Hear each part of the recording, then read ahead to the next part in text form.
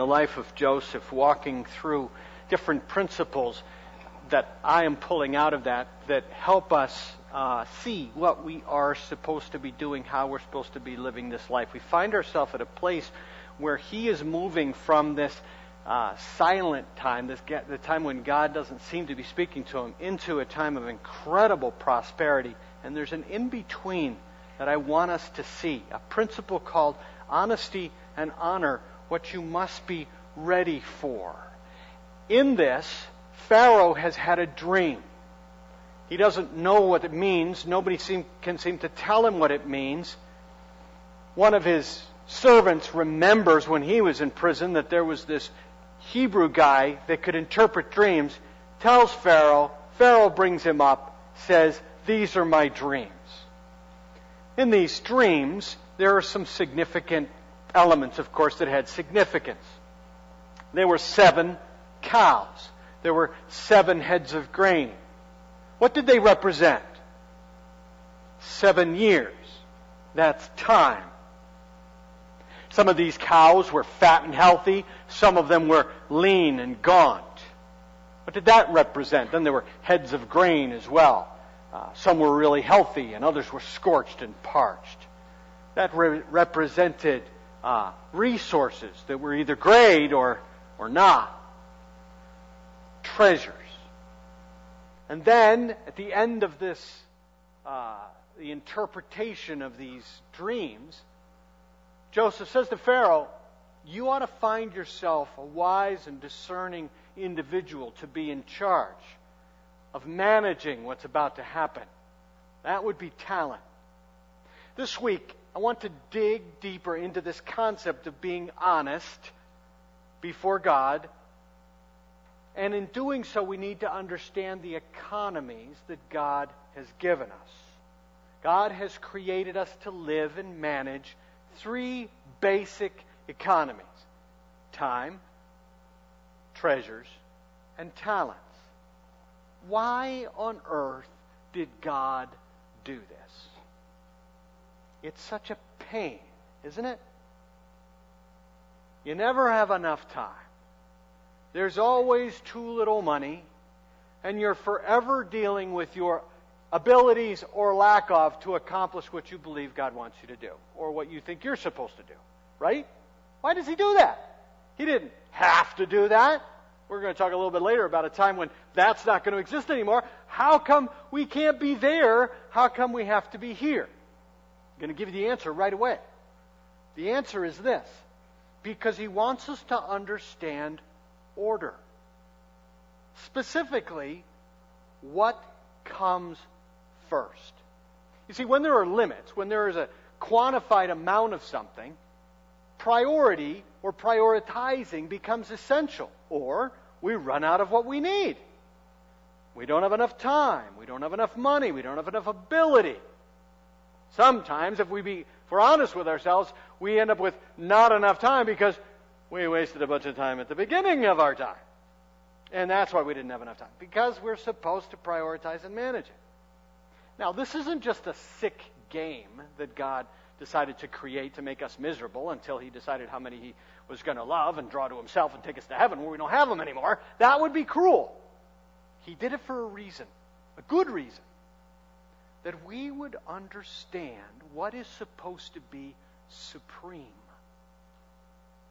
Lee Iacocca is famous for saying that the main thing is to keep the main thing the main thing.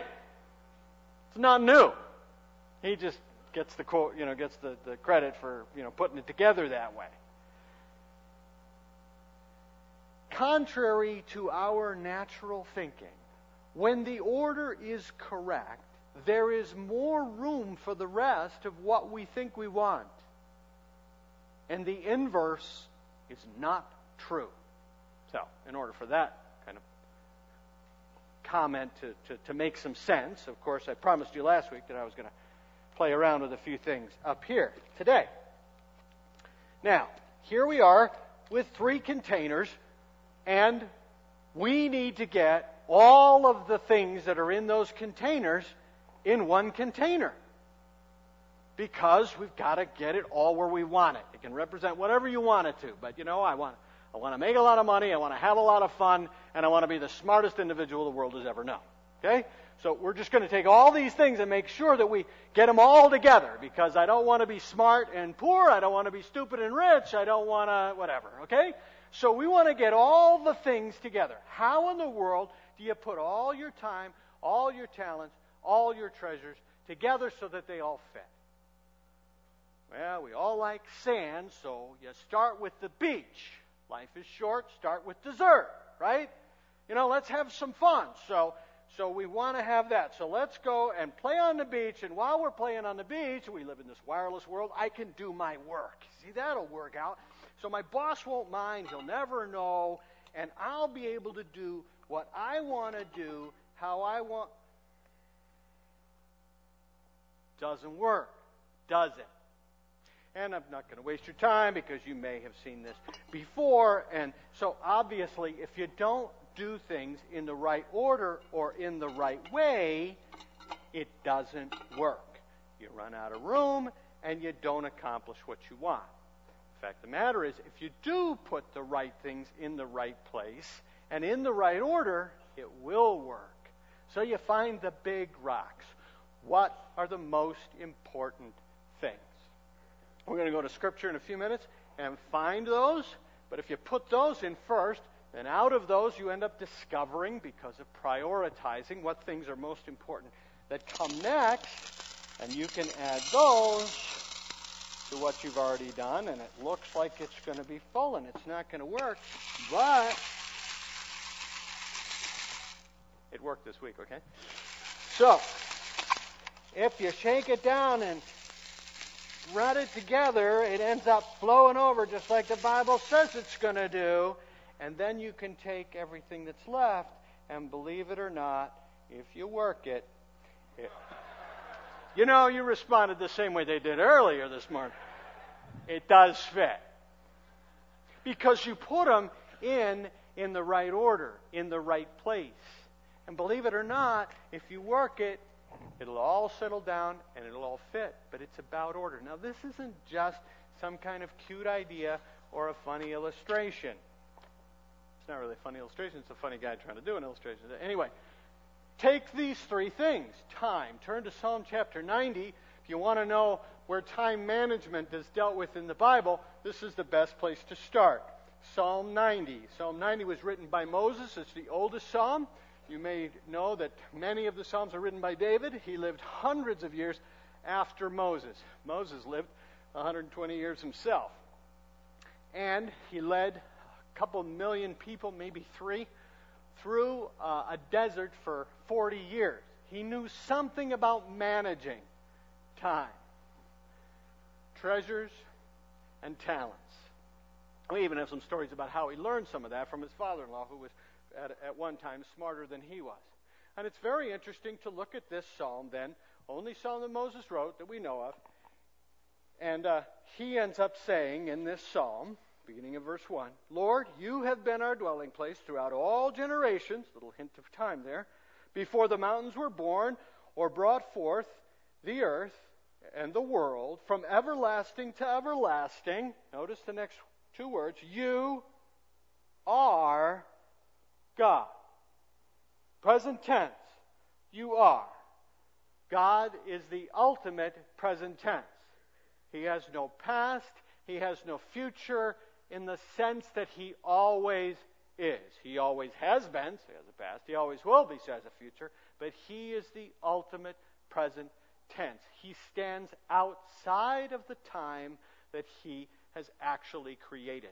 Then he gives us this time. Why? Well, if you read down through it, you end up with Moses reflecting on this, saying in verse 12, would you teach us to number our days aright, that we may gain a heart of wisdom? We need to learn how to manage what you've given us. Would you teach us to do that? You created this. You stand outside of it. It exists for some kind of a reason. What are we supposed to do? He actually tells you get 70 years and everything above that is gravy. I'm getting close for all of you who are over. Thank God. It's all gravy now. That's what you get. What are you going to do with it? Teach us to number our days.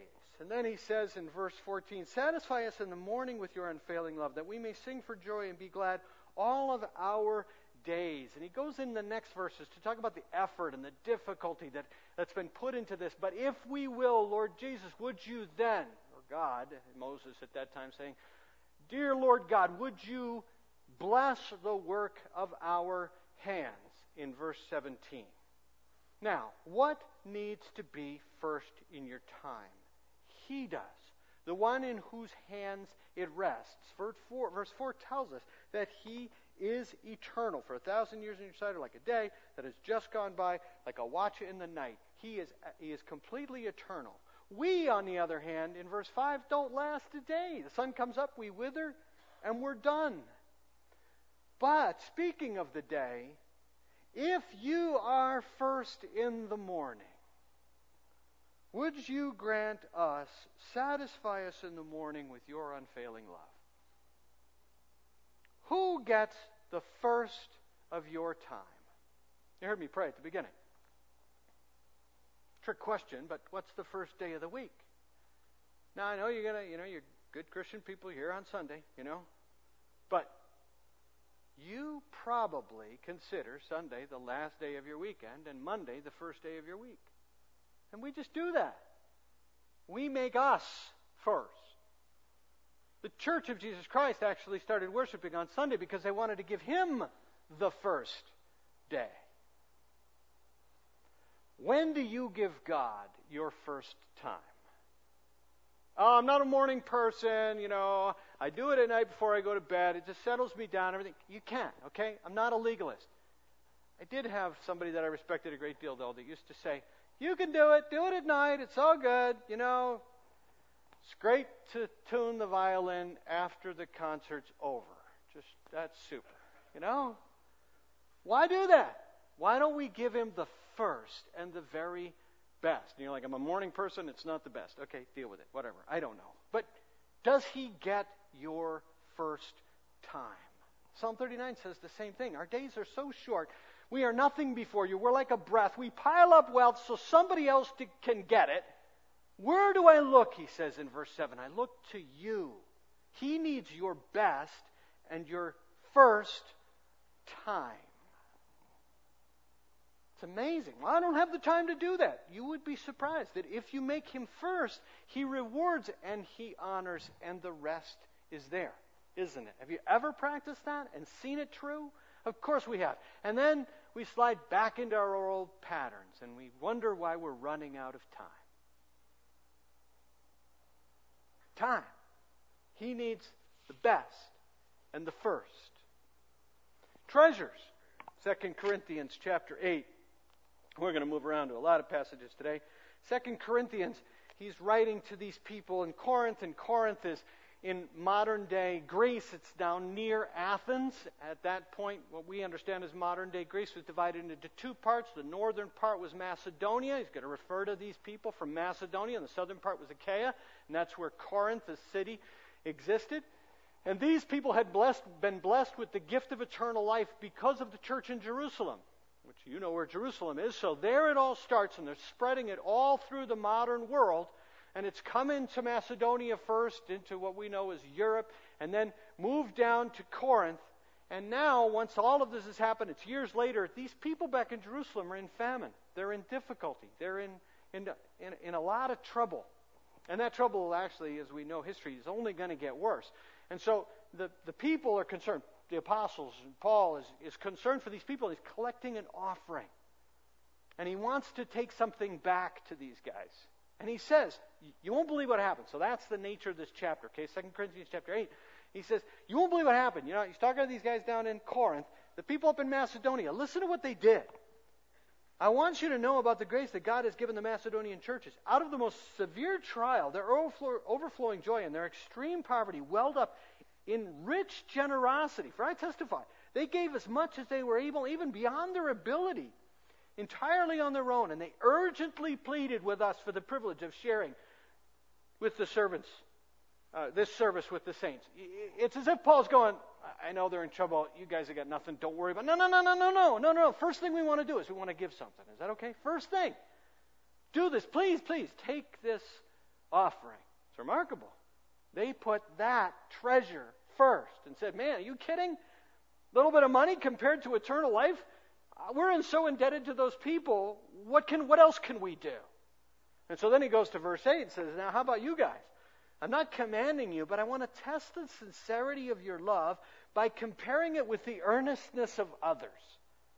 I've always been fascinated by that phrase. I want to test the sincerity of your love by comparing it with the earnestness of others. I don't really want to compare, but let's do that. And that's exactly what he's doing. He's going, I don't want to play favorites and stuff, but those guys did a great job, and guess what? You should too. He just lays it out there.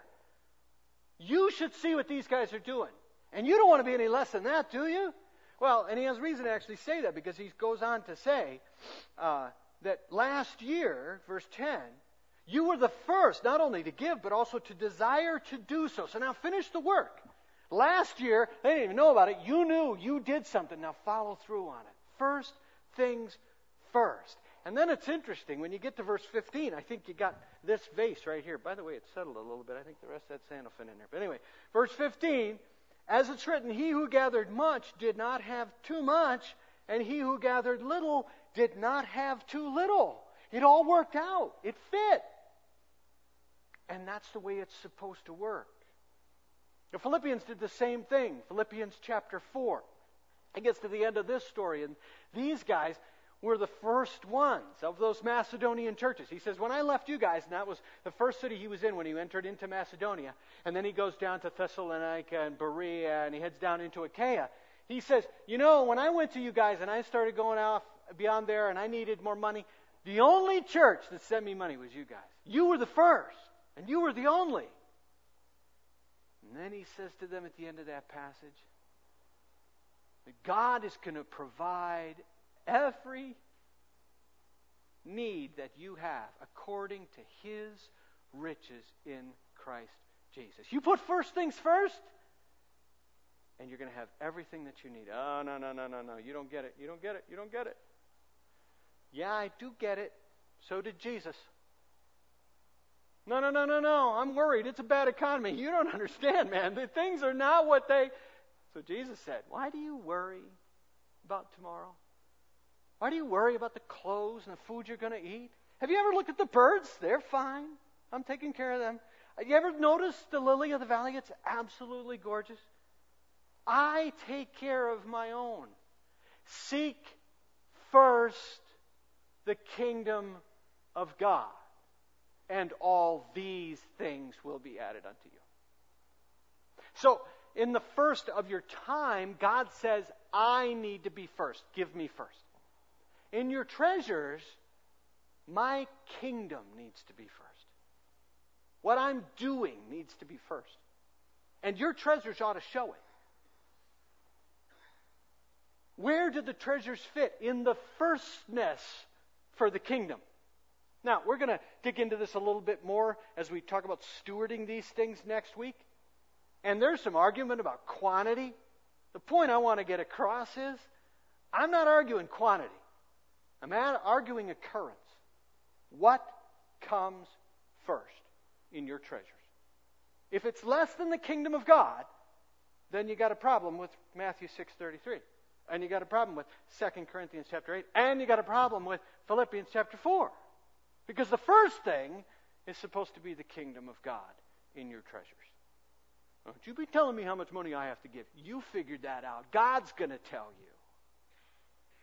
But you better figure out where it goes first. If we figured that problem out, I don't think we'd have the other issues. Because for those of us who have been practicing that firstness, not perfectly, but for a long time, we find that no matter what that quantity is, as it grows and we keep giving more, we never run out. As a matter of fact, it just settles down and it all fits. Told you, didn't I? And you laughed at me. Telling you, it works. And it didn't look like it was going to fit. I was going to run out. I didn't have enough. It's always enough. If God's kingdom is first. The reason you run out of money is because you put it in the wrong place first. And then in terms of your talents, there are three major passages in Scripture that talk about talents or our abilities. They're Ephesians chapter 4, Romans chapter 12, 1 Corinthians chapter 12. Just want to refer to two of them this morning. Romans chapter 12, first of all. Two of my probably life verses, if I'm going to put them on a headstone, that's what they're going to be. Romans 12, 1 and 2, I beseech you therefore, brethren, by the mercies of God, to present your bodies as living sacrifices. First thing, holy and acceptable unto God. And then don't be conformed to this world, but be transformed by the renewing of your mind, that you might prove what the will of God is, that which is good and acceptable and perfect. Then verse 3. And by the way, according to the grace that God has given me, just another little word here in terms of your abilities. I say to every one of you, do not think of yourselves more highly than you ought, but think of yourself with a sober judgment according to the measure of faith that God has given you. And then he goes into this description of these abilities that he's given us, and that are all different, and everybody's got one, and they're supposed to use it for the sake of others. Here's the deal. When it comes to your abilities, you're not first. What do you mean I'm not first? It's my ability. That's all I got. I don't have money and I don't have brains. I can do this. You're not first. What God has given you as a talent, as an ability, as a capability, exists for the sake of others. That's what he says. 1 Corinthians chapter 12. Everyone is given a spiritual gift, it says. A gift from the Spirit, verse 7, for the common good. Then he goes on. We are many parts that form one body. And no ear gets to say that he doesn't need the eye. No foot gets to say, I don't need the hand. Everybody needs everybody. You exist to help others be everything that they're supposed to be. That's how the body functions. So what needs to be first in your talents? The body of Jesus Christ. The collective group of individuals that meet together and call themselves a church. So there we have it. Time, the Lord, first. Treasures, the kingdom, what he's doing first. Talents, the body of believers, the body of Christ, first. So, what are the implications of this truth? What applications can we make out of this? If we're going to be honest, and we're going to learn to be honest, can we be honest about the economies that we're working with here? I'd like to mention a biblical concept that if you've ever heard of it, you've probably dismissed it, because we don't tend to understand this in our less than agrarian society. We were when we were missionaries, we were supported by a church in central eastern Pennsylvania, Illinois, and they were crop farmers. And they lived on a very different cycle than the rest of you live on. Your cycle is what? The 1st and the 15th, right? Or the 15th and the 30th. It's every 2 weeks. That's your cycle, and you can't wait for that next check to come, right? And we get in trouble because we got more month than money. These guys lived on a yearly cycle, like much of the Bible in Bible times. They live in this society. They used to say to us, you pray for real fruit and we'll pray for spiritual fruit. Because everything was based upon their crop. And their support of us as missionaries went up or down depending upon how the crop did. And I could tell what kind of a good year it was or not, based upon the support. And there were real things they had to depend on God for in that. They were crop farmers of corn. Corn was pretty resilient. It's a spike. It comes right out of the ground. It survives under a lot of circumstances. A soybean is very different. Germinates in a different way. It's a bean that has to...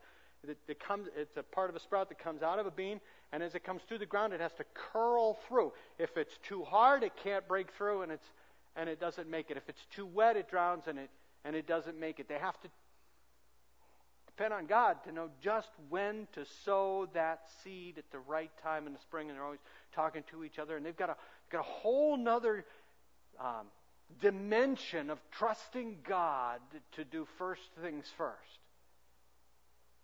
So I went back and looked at this and did a study in the Old Testament and the New Testament. In the Old Testament, there are these specific instructions about how we're supposed to take these first fruits, these first things, and give them as offerings at the temple and to the priests for their provision. And then you get to the New Testament, this concept of first fruits is referred to show priority and order and value. So I want to sum it up in this short way that I have this morning. 3 things to understand about first fruits, this biblical concept of getting first things first. First of all, God did it. I've told you many times. He'll never ask you to do anything that He hasn't already done Himself. He, the God of the universe, so loved the world that He gave one of the angels, because, they're expendable. I already lost a third of them. What's another one?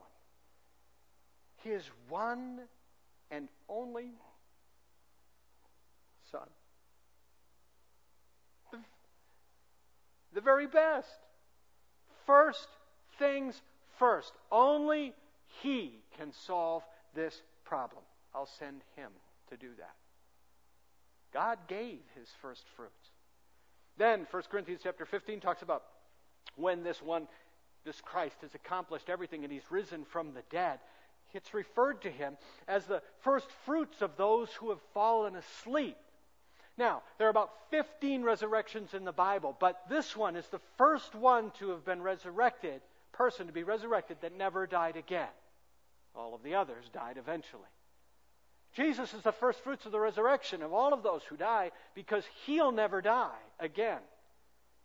God gave that to you and to me. And Colossians chapter 1 verse 18, because of this, says that He's the firstborn among the dead so that He might have the supremacy. Now we're back to the beginning of what I said. God put this order stuff, this economy stuff in place so we would figure out what is supposed to be supreme. And that question dangles in front of us all, doesn't it?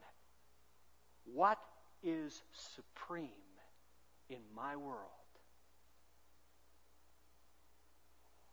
God did all that He did through His Son so that you would say,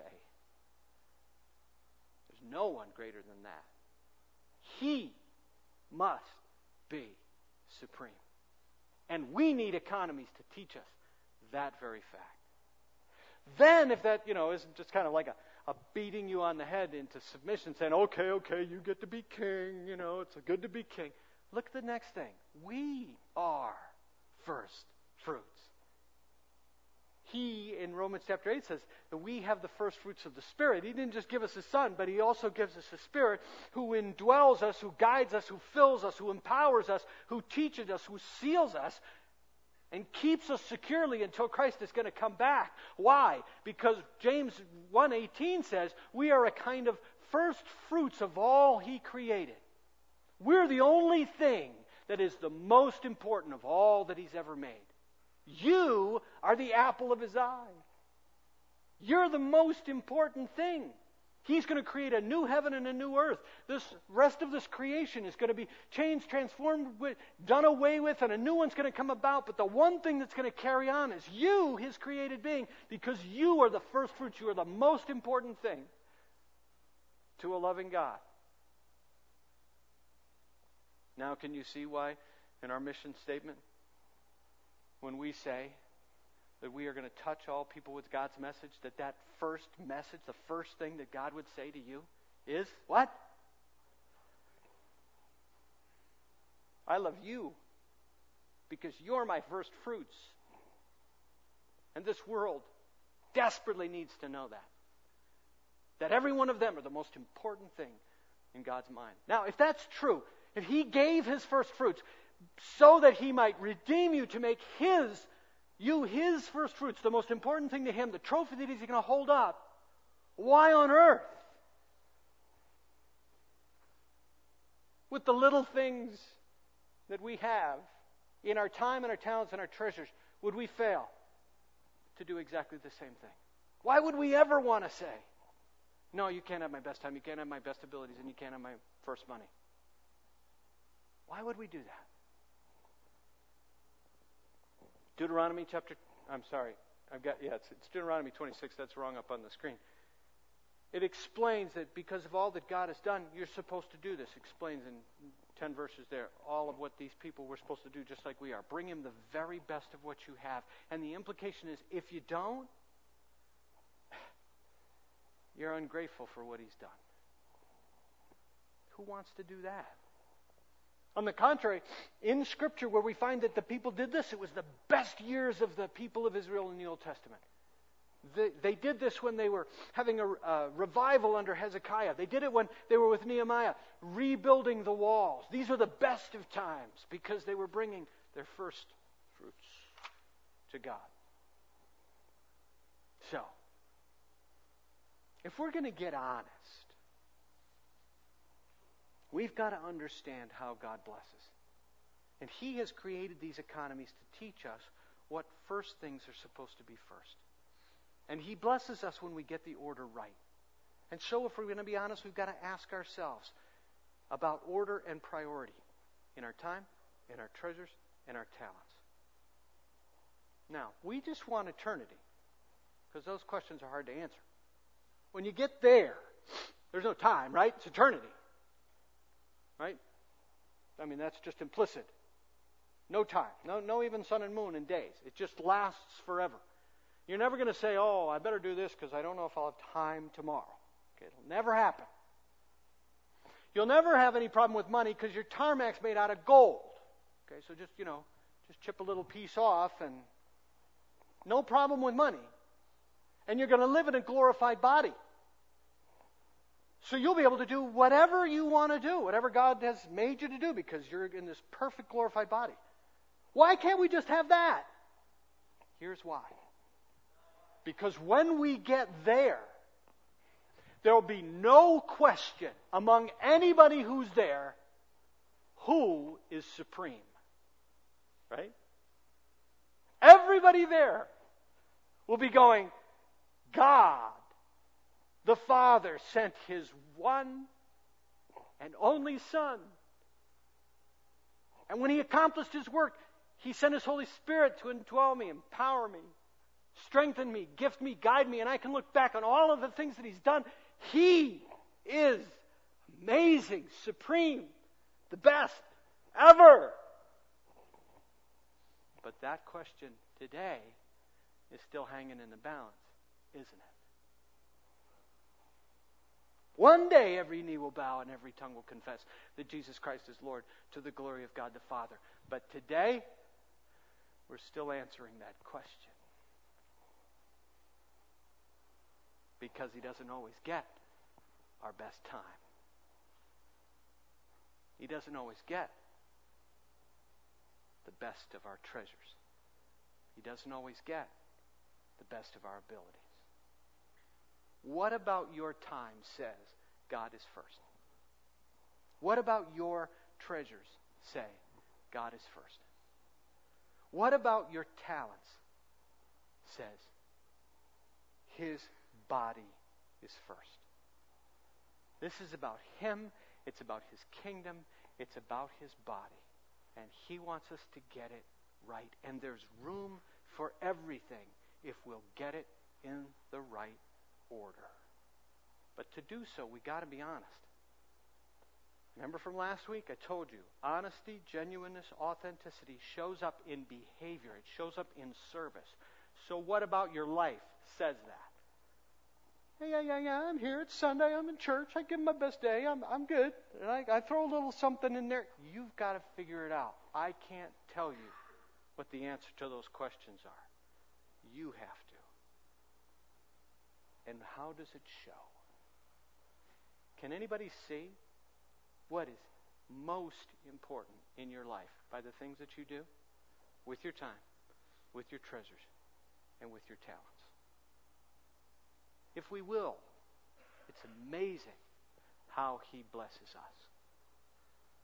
In that passage to those Philippians, Paul says to them, man, you were so generous. You were so good to me. And I don't say it because I want another offering. He says, I do it because I want you to get the credit for it. And in doing so, that fragrant offering, God will supply all your needs according to His riches in heaven. Amazing. May we be people who get first things first. Let's pray.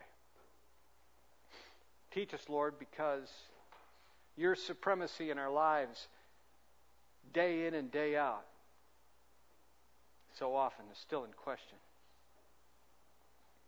We get it right sometimes, and then we mess up because we get selfish about our time, our talents, our abilities. We get worried, we get afraid. We're not sure that you'll come through if we really respond with that kind of gratitude.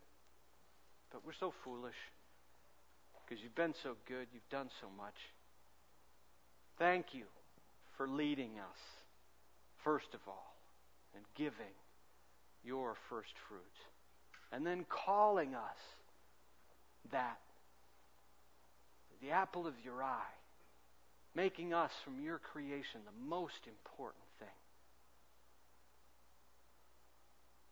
Would you grow our gratefulness? Teach us to do, to give, to act with first things first. In Jesus' name.